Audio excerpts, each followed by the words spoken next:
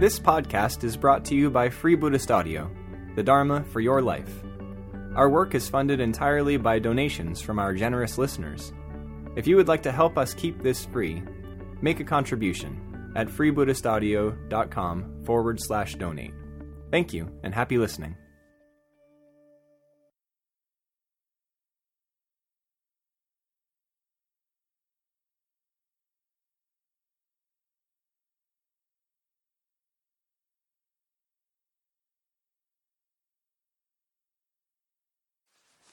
Yeah, this is our second evening in the realm of the Mahayana.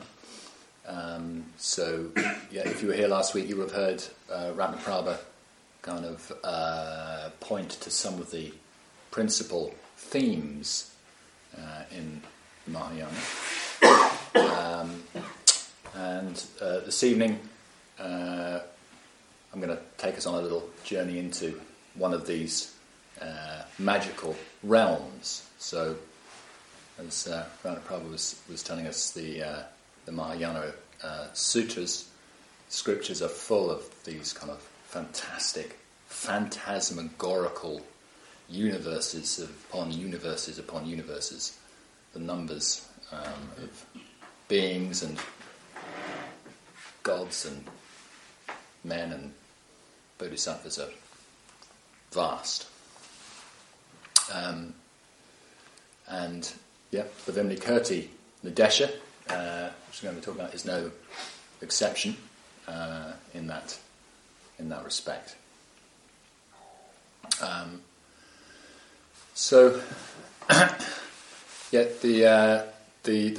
Vimlikirti Nadesha has got a kind of subtitle, which is the inconceivable emancipation.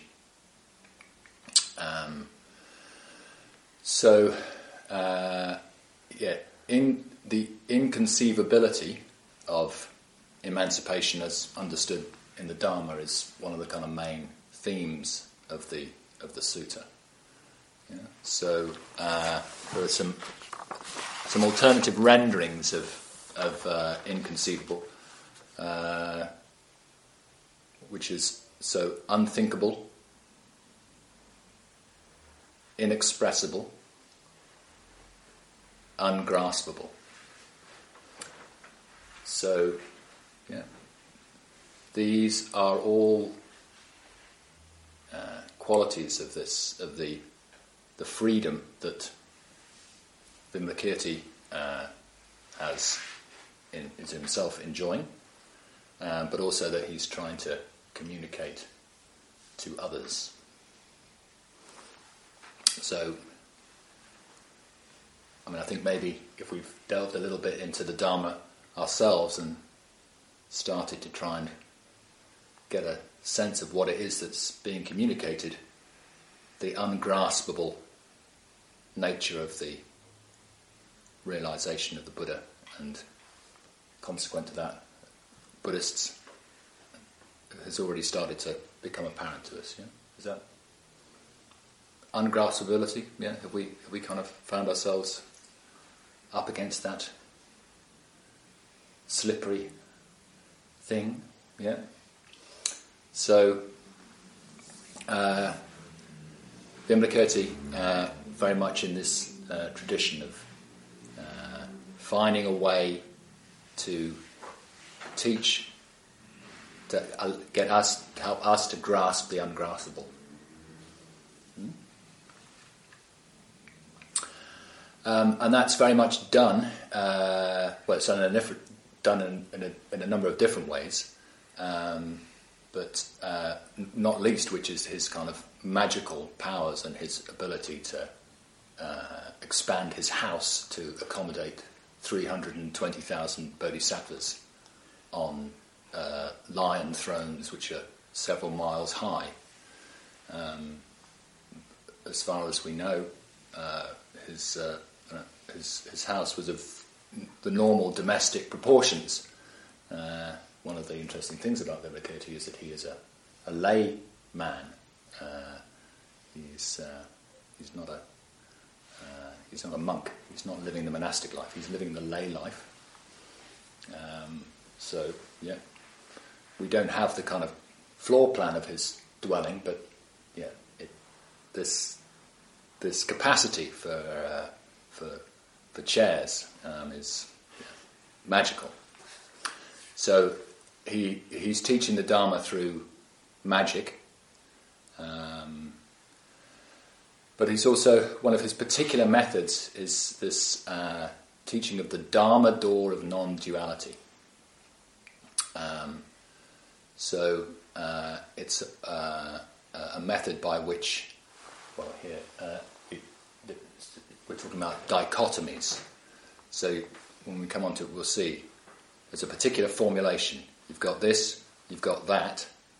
They're different, but somehow that difference can be, if we can find the Dharma door of non-duality between these dualities, we find a way through, and somehow the impasse dissolves. Yeah? So that's his method, and it's not just his method, of course, as we'll come on to look at. But before we get on to the specifics of the Dharma door of non-duality, maybe just it might be nice just to have a little kind of a mise en scène of the action of the sutra. So the Buddha does appear in this tale. He's there at the beginning. He's giving a teaching, and then some Lichavi youths turn up. We heard of the Lichavi youths? We might have come across them in other places. So Lichavi is a place. Vimalakirti is from Lichavi. So these Lichavi youths turn up with a bodhisattva called Ratnakara. They're noted for having rather nice umbrellas, these Lichavi youths, or parasols, which are bejewelled, as parasols often are in the Mahayana. And there are lots of kind of formal niceties take place in this sutta. You know, everyone's always very, very polite to each other, and they ask after each other, how are you doing, the Buddha? How's your father? Up. So we have these niceties. And then there is a question gets asked. You know, one of the bodhisattvas, and so someone asks the Buddha, how do we build a Buddha land? And the Buddha is able to respond. His architectural skills come into play. But yes, of course, it's building a Buddha land is all about relationships. He goes on to say. Meanwhile, elsewhere, so we've got a bit of a split line of action going on here. Vimalakirti, at home, sick. So Vimalakirti is, as I said, he's a layman. He lives the lay life. But he is actually a bodhisattva in disguise, you could say. And he is all things to all men. So I'll just read a little bit in this from the sutra itself. So this is Thurman's Bob Thurman's translation. So this is Vimalakirti. In order to be in harmony with people, he associated with elders, with those of middle age, and with the young. Yet always spoke in harmony with the Dharma. He engaged in all sorts of businesses, yet had no interest in profit or possessions. To train living beings, he would appear at crossroads and on street corners. Maybe you've seen him. And to protect them, he participated in government. Doesn't say what party he was played for. To turn people away from the Hinayana and to engage them in the Mahayana, he appeared among listeners and teachers of the Dharma. To develop children, he visited all the schools. To demonstrate the evils of desire, he entered the brothels.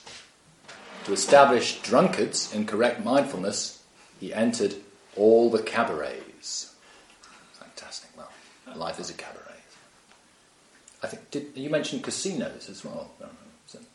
That might be the other translation. Of cabarets. Okay. So yeah.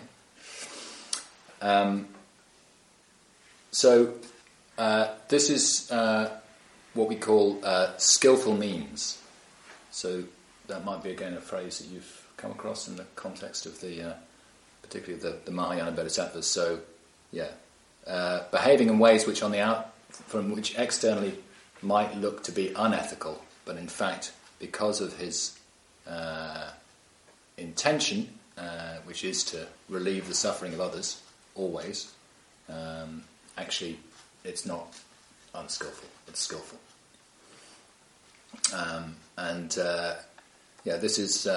This is also described as his excellence in liberative technique. Okay, so, if you want to develop a nice kind of motto for your modus operandi, you could probably do worse than that. Yeah. So yes, let us all become masters in liberative technique. So this is the kind of compassion element of his practice. So his ability to go anywhere, meet anyone, and help them to understand the Dharma. So there's this kind of, as we talk about, there's a kind of sort of implicit. Sometimes there's sort of implicit or inherent criticism of the Hinayana in the Mahayana. We can get into all kinds of problems if we see this as a fixed truth. Well, if we see anything as a fixed truth, we're in a problem. But there's this sense that the Mahayana was kind of part of its. The reason why it kind of came into prominence was to re-emphasize the importance of helping to relieve the suffering of others, rather than as an individual path. Yeah. So he has all these gifts. He has this capacity. He's highly regarded. In fact, he's actually highly feared, as we'll see. But he's sick, or he's pretending to be sick. Actually, his being sick is another of his skillful means.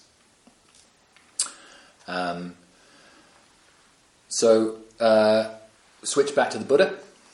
The Buddha, through his supernormal powers, knows that Vimalakirti is sick.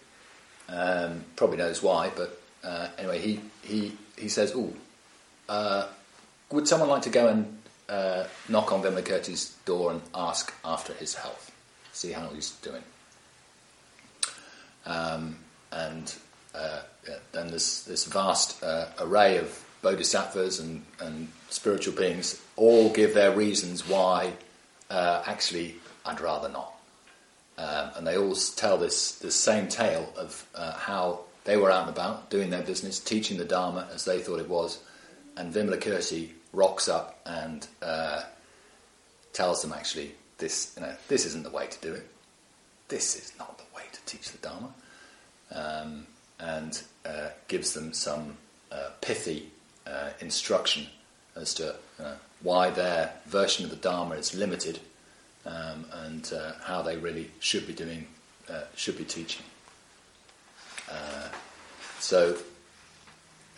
There's a chapter called "The Disciples' Reluctance to Visit Vimalakirti," and then the Bodhisattva's reluctance to visit Vimalakirti, all because they've got their tails between their legs a little bit because Vimalakirti is so on it. Anyway, eventually Manjusri, who I think we mentioned Manjusri last week, didn't we? So Bodhisattva of wisdom with his sword. He kind of I'll do it.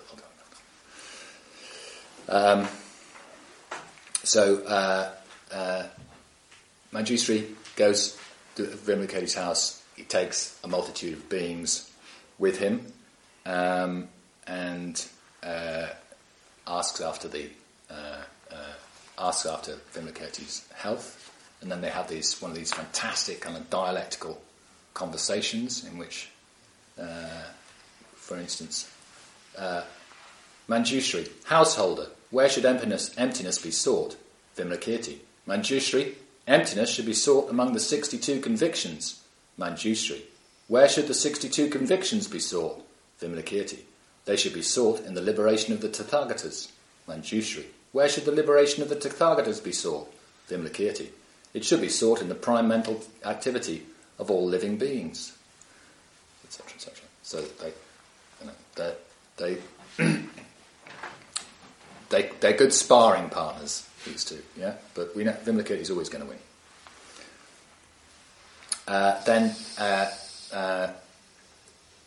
He asks after his sickness in particular, and why he is sick. Vimlakirti talks about the sickness and why all beings are sick. That's why he's sick. He is sick because all beings are sick. Here's a bit. He says, Manjushri, a sick bodhisattva, should control his own mind with the following consideration. Sickness arises from total involvement in the process of misunderstanding from beginningless time. It arises from the passions that result from unreal mental constructions, and hence, ultimately, nothing is perceived which can be said to be sick. Why? The body is the issue of the four main elements, and in these elements there is no owner and no agent. So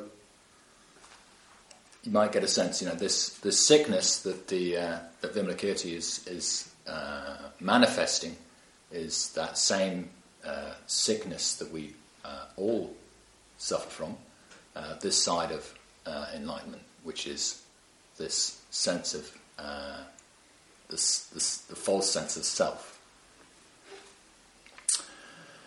And how do we get rid of the sickness? So he talks about it in terms of eliminations. What is the elimination of sickness? It is the elimination of egoism and possessiveness. What is the elimination of egoism and possessiveness? It is the freedom from dualism. What is the freedom from dualism?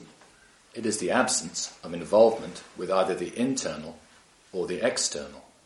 It is non-deviation, non-fluctuation, and non-distraction.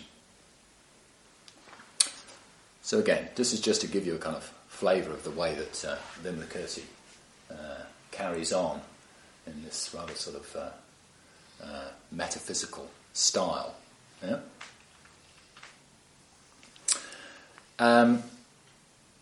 Meanwhile, Sariputta is part of this story, Sariputta is kind of Thurman describes him as the fall man in this account, and he kind of represents the sort of literalistic Hinayana kind of mindset. So suddenly he's thinking, wow, all these people have turned up here, where are they all going to sit? And Vimlakirti knows what's going on in this guy's, in Sariputta's head, and he says, have you come here for the Dharma or for a chair? So this is one of the famous scenes in the Vimlakirti. In Sangharakshit's commentary on it, he says, well, this is an interesting question for us all to ask, actually. Not just about have we come for a chair, but what have we come here for?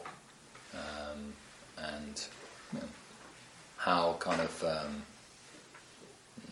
are we really kind of oriented to our full potential, or are we kind of coming here for something less than our full potential?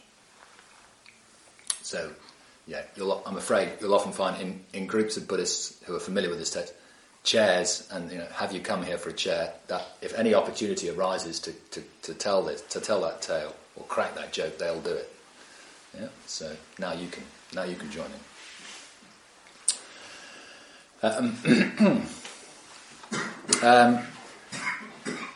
That's okay. The Buddha supplies the chairs, 320,000 chairs. No worries. No, I don't. They haven't got Allen keys or anything, so there's no kind of self-assembly required. They're just there. They're big.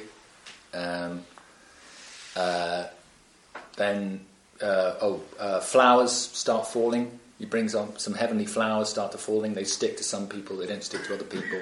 Lots of interesting meanings to be drawn from that. Sariputta goes through a sex change and back again by a goddess. I mean, it happens all the time, doesn't it? But here it is. Here it's happening. Sariputta is a bit alarmed by that, but anyway. Then we get into the way of non-duality in the sutta. We'll come back to that. Then the lunch break. Yeah. Time for lunch. Sariputta is a bit. He's a bit worried about this because monastics have to eat before 12. Yeah. So he's getting a bit more. But it's all right. Vimalakirti understands the situation, and he has this kind of intergalactic Deliveroo kind of setup going, where he sends off one of his guys off to some far distant universe where the Dharma is taught through perfumes. And he gets some ambrosia, brings it back. Everyone has a nice time. Oh, and 90 million bodhisattvas come back with him as well because they want to hear what Vimalakirti said. So, and actually, the Saha world, this world where we are, they're like, ooh, that's tricky down there. Well, let's go and see what are they up to there. That's really hard. It's hard work there. Here we teach the Dharma in perfumes. Very nice, but. So they wanted to go and check 90 million turn up. But their boss says before they go, you better switch off the perfumes because it might just blow people's minds if all you turn up there with your perfumes going full on. So if you can't smell the perfumes now, it's just because they've toned things down.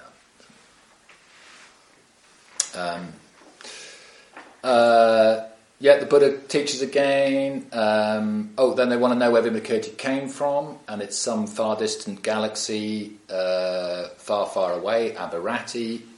He, through his magical powers, condenses that fits into his hand, and everyone has a look at it, and the people inside it having a look at the other people, and they're all enjoying it tremendously. Everyone's very, very happy. There's a lot. People get very happy in this. So, yeah.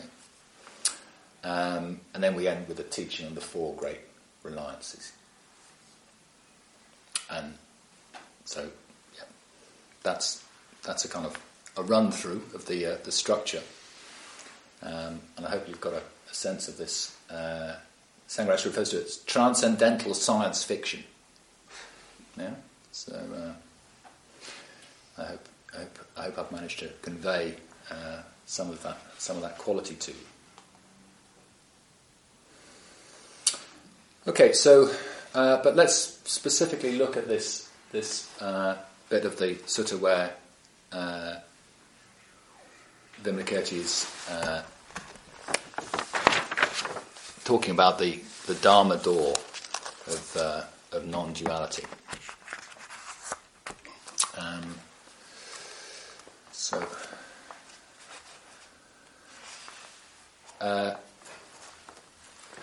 So we're familiar with this with the middle way. Yeah, if you come across this in your study of Buddhism. So in some ways, the middle way. So when the Buddha taught it, we can understand it as being a kind of an avoidance of extremes. Yeah. So, for instance, as a young man, the Buddha lived a very kind of hedonistic life. Then he lived a highly ascetic life, eating a grain of rice a day or stuff. Those images of him as a kind of skeleton. And then he realised actually neither of these works, and he needed to find a sort of a position of moderate intake. and of nourishment.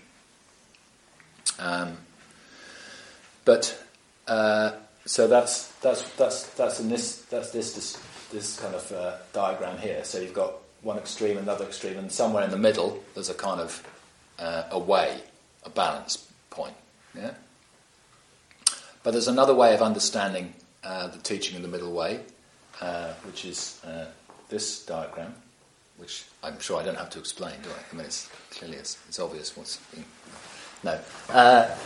So here again, you've got the same. You've got the two poles, but rather than the middle way being somewhere in between them, it's actually somewhere above them or below them. Or it's not on that same axis.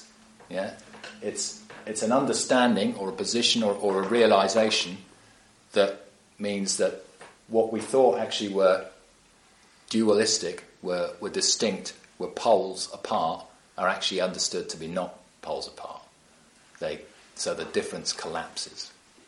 Yeah. So this is what we call the kind of the transcendent function. Yeah. So maybe that kind of sense of maybe you think you're British, maybe you think you're French, but no, that doesn't work.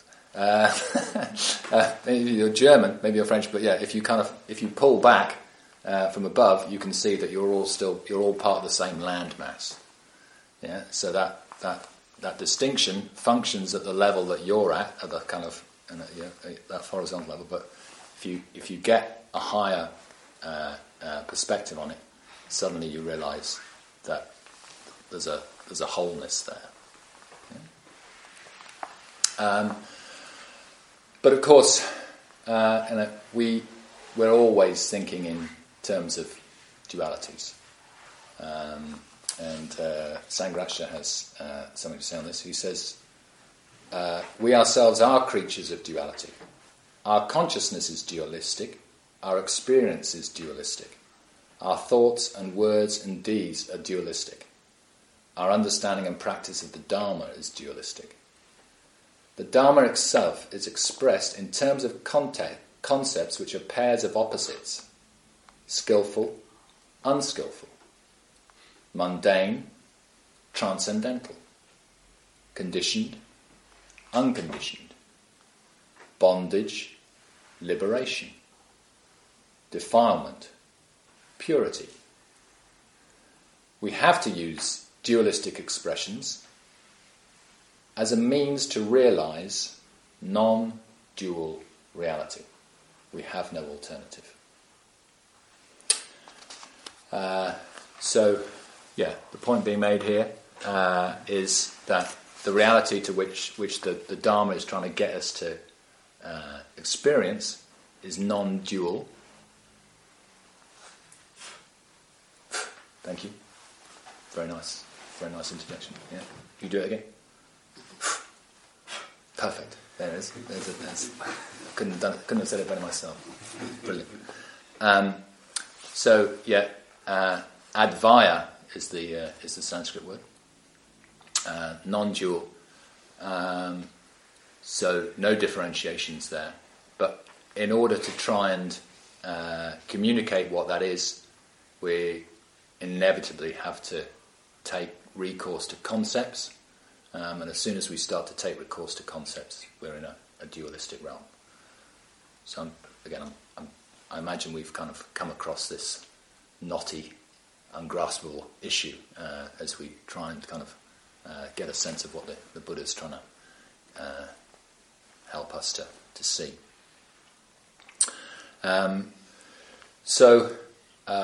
This method,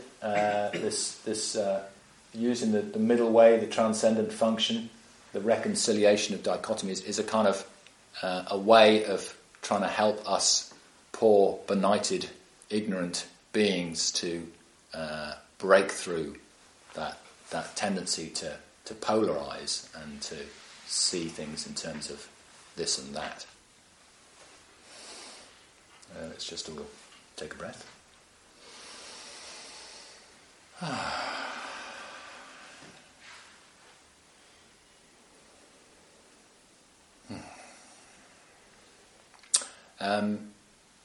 So the chapter itself in the text is, there's about 20 different statements made by different bodhisattvas about finding the non-dual, and I'll just give you a few of these. Again, it will just give you a flavour of what sort of things are being discussed. So, the Bodhisattva Shrikutta declared, defilement and purification are two. When there is thorough knowledge of defilement, there will be no conceit about purification. The path leading to the complete conquest of all conceit is the entrance into non-duality. The Bodhisattva Animisa declared, grasping and non-grasping are two. What is not grasped is not perceived, and what is not perceived is neither presumed nor repudiated. Thus, the inaction and non-involvement of all things is the entrance into non-duality. So don't necessarily feel that you've got to follow these as we go on. I'm just trying to give you a sense of how they're of how these people are these bodhisattvas are expressing themselves. The Bodhisattva Simhamati declared, to say this is impure and this is immaculate makes for duality.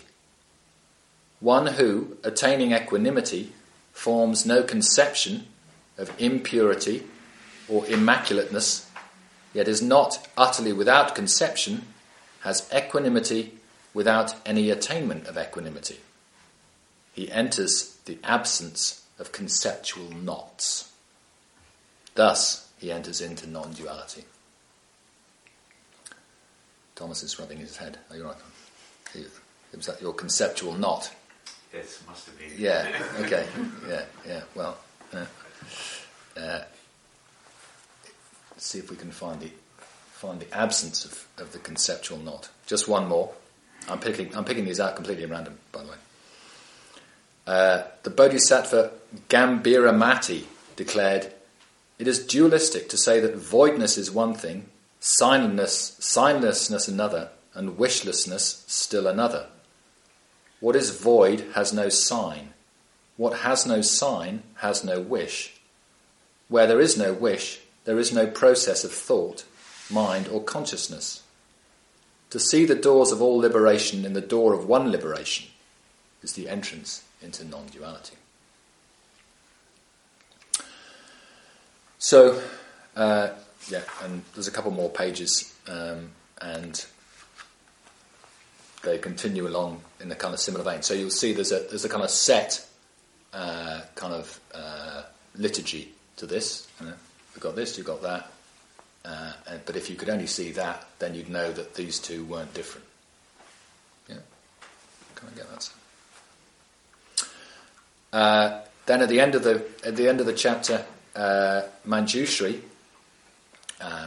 who we'll remember was the guy who went off and was prepared to go and ask Vimalakirti why he was sick. So he's got some confidence. He says, "Good sirs, you have all spoken well. Nevertheless, all your explanations are themselves dualistic. To know no one teaching, to express nothing, to say nothing, to explain nothing, to announce nothing, to indicate nothing, and to designate nothing, that is the entrance into non-duality." So he's saying, yeah, well, not bad, but actually, you've failed right from the start, actually, because straight away you've started introducing this kind of dualistic mindset into your offerings.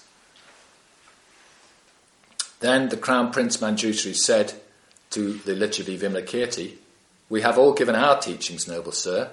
Now may you elucidate the teaching of the entrance into the principle of non-duality."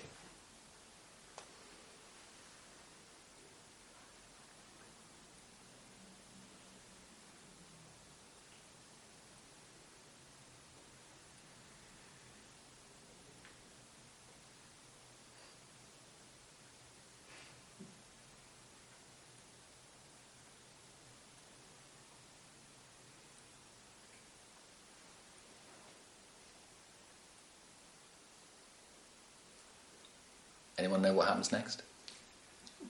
He remains silent. He remains silent. Yes, he remains silent.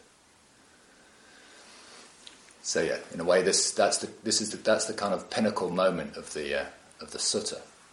You could say. I mean, there's lots of other wonderful things going on, but that silent roar, which the Buddha does as well at times. But yeah, that's the kind of climax of the piece. Yeah. Which I'm sure you'll get the point. There's as soon as we open our mouths, we've already entered into a dualistic frame.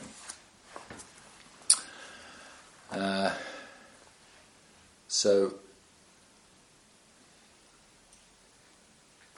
yeah, I mean, you can study these non-dual doors, and maybe they'll make a little bit of sense to you.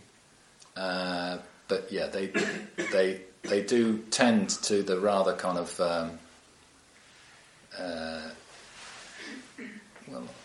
I mean, they're trying to break down the conceptual, but they're rather hard to penetrate. So, actually, what Sangharakshita does in his commentary on this piece is actually to kind of suggest, well, why don't we just kind of step it down a notch or two, and to see if we can actually find some polarities in our own lives that we can apply this technique to, and see if we can find a Dharma door of non-duality between maybe things which are a little less transcendental, to use that word.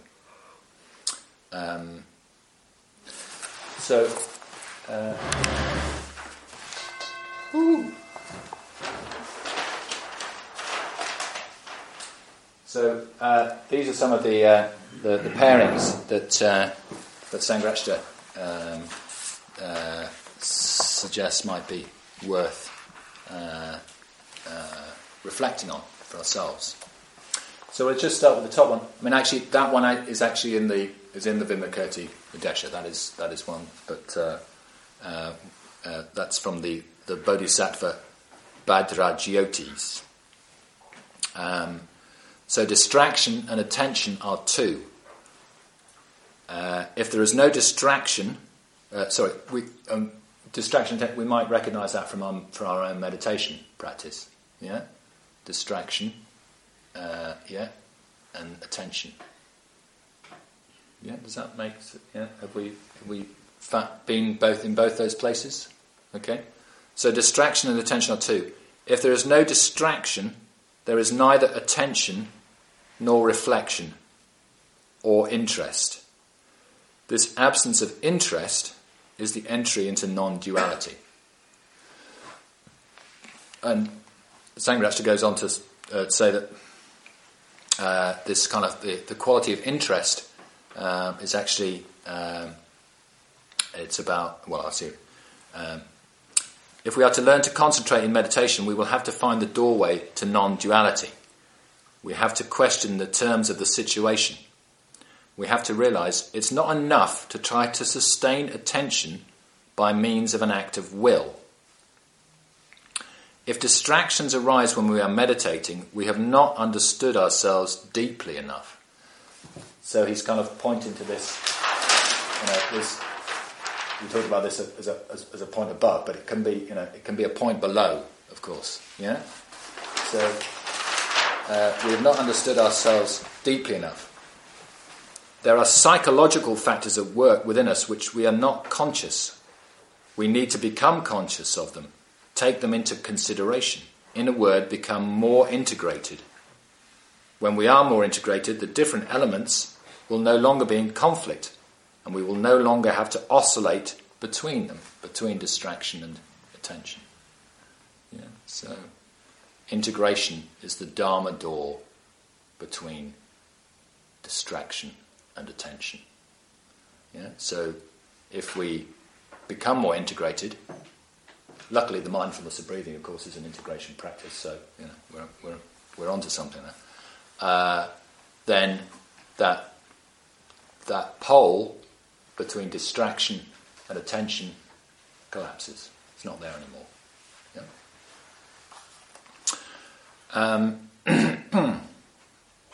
So, but yeah, maybe let's have another. Let's have a little look at some of these others ones. So, masculine and feminine are two. So, any thought as to what the Dharma door of non-duality between masculine and feminine might be?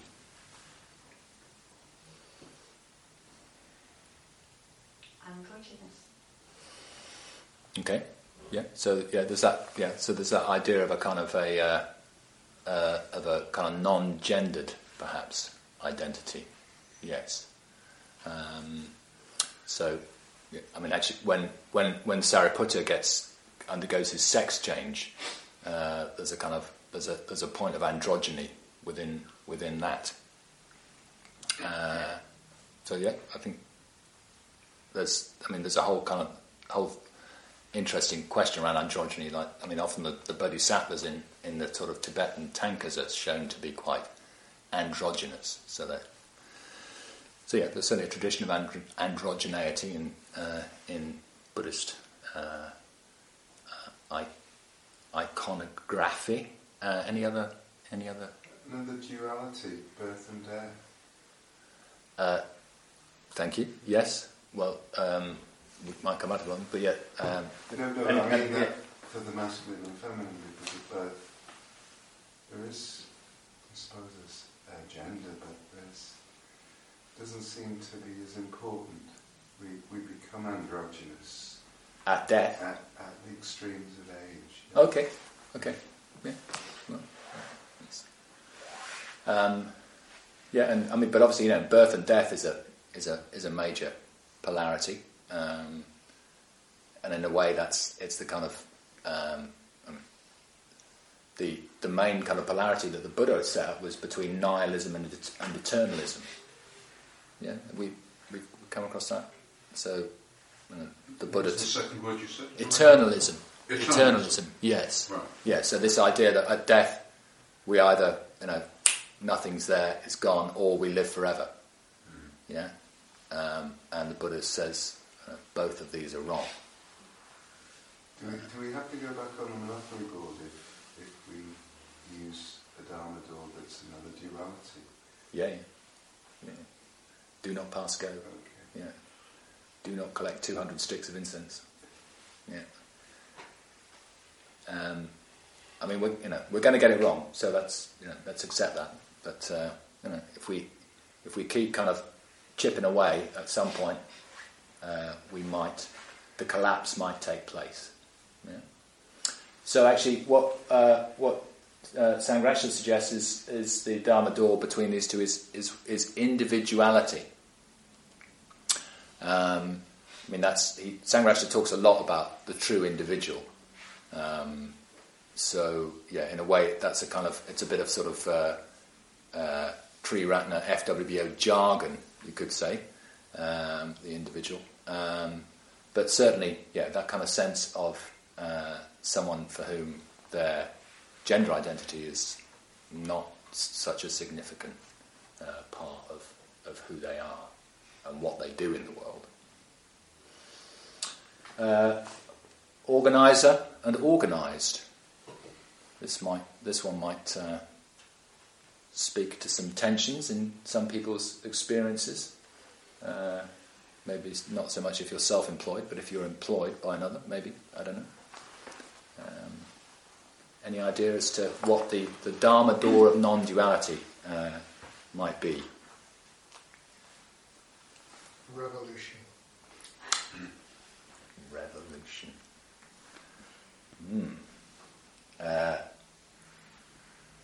But how is that revolution to come about? Well, you just have to eradicate the ruling class, and then the duality is no longer present. See how deeply you are mired in this sickness. How sick you are. Or, So, his suggestion is cooperation is the Dharma door of non-duality between organiser and organised. Yeah? So if cooperation is present, then there's no need for an organiser to organise anyone. Yeah. So in a culture of cooperation, those poles collapse. Teacher and taught. So sorry, that's not a viewpoint though, is it? That's for people to take on a new culture. So I'm a bit confused there about this Dharma door story. I thought we were taking on a new viewpoint through this. You don't think cooperation? That's not for me. That's for everybody. Everybody would have to take on that viewpoint of cooperation for that Dharma door to be opened. As opposed to just me. I can see that having a viewpoint of everybody being individual and well, I suppose that is that's determinant for me. Yeah. And you can maintain your sickness of believing this masculine and feminine, not you personally, but one can. Well, that's interesting. Yeah, I mean, which of course does point to the difficulty of generating a cooperative environment. But I think. So this, I'm confused because I thought we're path to this is for individuals to reach enlightenment, but for that viewpoint, it would have to be everybody all at once would have to reach that viewpoint to have the door to enlightenment opened. I mean, remember we're stepping down a little bit from that kind of more from the enlightenment perspective. We're saying that's just trying to get us to get a bit more into our kind of day-to-day life. If you did that experience. That immediately organised feels like if you're at work and someone tells you what to do, to be able to, rather than be in a position where you're being told what to do, you're cooperating with the person. So there's no boss or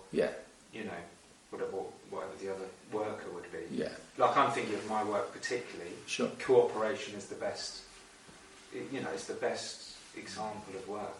Yeah. And you get a better thing coming out. Yeah. It's the most friction-free, creative way of doing it. But as Thomas says, it's not just something that one person can do. Oh, I'm going to be in a. Well, I guess if one person decides they're going to cooperate at all times and they are sufficiently skillful at that, they can have a cultural effect. I mean, I guess. But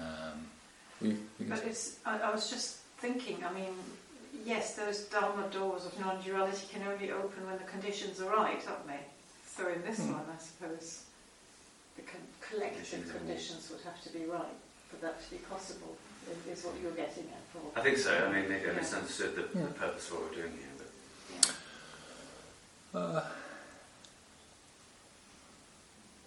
I mean, of course, at some point, that sort of distinction between self and another starts to kind of collapse as well. But again, we're maybe a little bit further down the road than what we're trying to get to here. Should we try a few more? So teacher and taught are two. Any idea what Sangharas just suggests might be the Dharma door of non-duality? And it's quite similar to cooperation, actually. Knowledge. Yeah. So what? Both sharing in the knowledge, perhaps. Isn't there a kind of interplay though? Because I'd have thought teachers learn from the people they're teaching.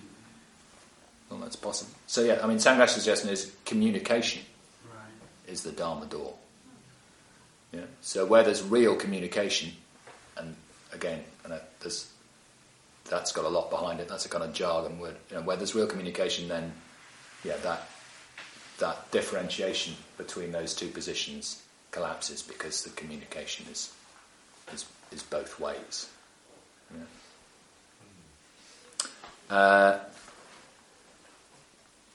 God and man are two. So that's an interesting one for a Buddhist to take on. I thought God was a woman, so we're back to masculine. Thank you. Well done. Yes. Give him a prize later. Actually, again, this is blasphemy. Sangharakshita suggests is the Dharma door to non-duality. Again, Sangharakshita is quite into blasphemy as a practice. So as a way of kind of helping us to see our Christian conditioning. Male and female are two. Celibacy is the entrance into non-duality. So perhaps a little similar to androgyny in that way.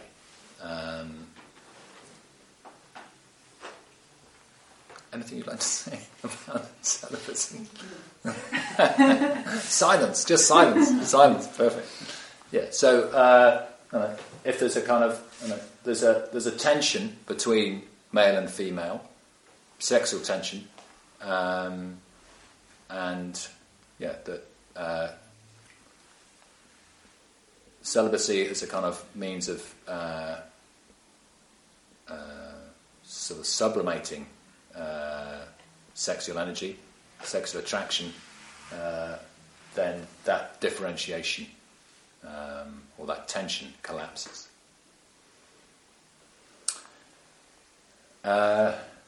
And individual and group.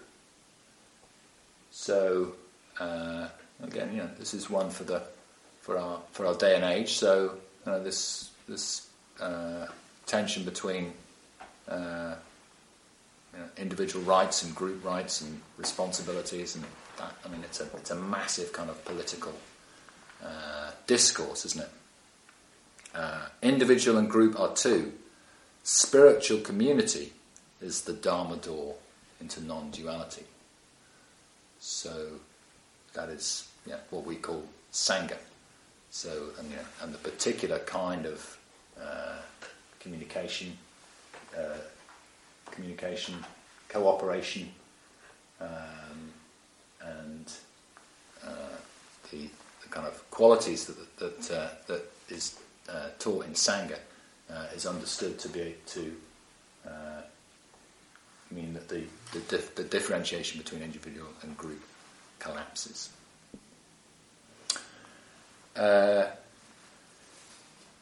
So when you say masculine, feminine, male, female, so that's sort of masculine, feminine as sort of cultural concepts, and male, female as actual biological gender. Is that what that's about? Yes, that's actually, I've got. Do we know this? This image of the caduceus, which is a kind of pictorial representation of this one, actually. This is a kind of Western version, but of course it exists in the East. So the one serpent is masculine, the other serpent is the feminine. So this is the kind of left and right channels in kind of esoteric tantric Buddhism, but also it's from the Greek, isn't it? So there's that whole kind of this is Asclepius's staff. So that whole kind of interesting area of where Greek metaphysics and Buddhist metaphysics crossed over in Afghanistan. So then the Dharma door of non-duality is this central channel. So I love this image, so I thought I would bring it along. So, just a few minutes left. So what I've tried to do, I've tried to give us a sense of what's going on in the Vimala-Kirtan Desha, but then also this particular method of identifying opposites and then finding another position in which those two opposites are no longer poles apart. They become part of a whole. Yeah? And of course, in a way, that's sort of what the entrance into the non-dual is where our kind of sense of ourselves as being in some way separate from anything else starts to collapses as well. So this kind of central problem of the I conceit, which the Buddha talks about, the ahankara, the mind maker, that bit of us that kind of continues this kind of version of ourselves all the time. When we start to see that is a false distinction, then that principial difference between self and other collapses. So what Sangharakshita is suggesting is if we work through some of these and maybe come up with our own as well in our lives, and pay some attention, pay some reflection, allow that stuff to kind of percolate, feel what happens when we have those tensions, and see if we can find some way of viewing those differences which actually means that tension dissolves. And we can do that more in the mundane, then we start to kind of get ourselves set up for the bigger collapse to come. So where you get it to is in Zen in the koans. That's one way of doing that kind of thing. Absolutely. It's Yeah. a koan. Yeah. Which doesn't have a solution, but you have to rise above it. Yes, I mean above and below. So yes, there's a bit here from Thurman. This reconciliation of dichotomies is in keeping with the traditional method of the middle way masters, who had great skill in pitting polar opposites against each other to eliminate the fixedness of each. So that's what we're trying to get away from, the fixedness. And to free the mind of the student, who applies himself to the polarities, to open into the middle ground of reality beyond concepts. The great Chan and Zen masters wielded the same double-edged sword in their earth-shaking statements and their illuminating activities.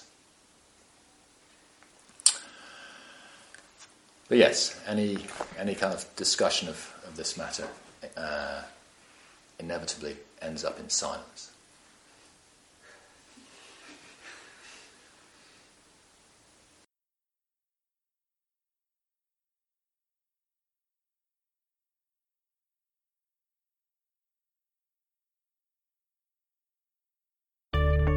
We hope you enjoyed this week's podcast. Please help us keep this free. Make a contribution at freebuddhistaudio.com/donate. And thank you.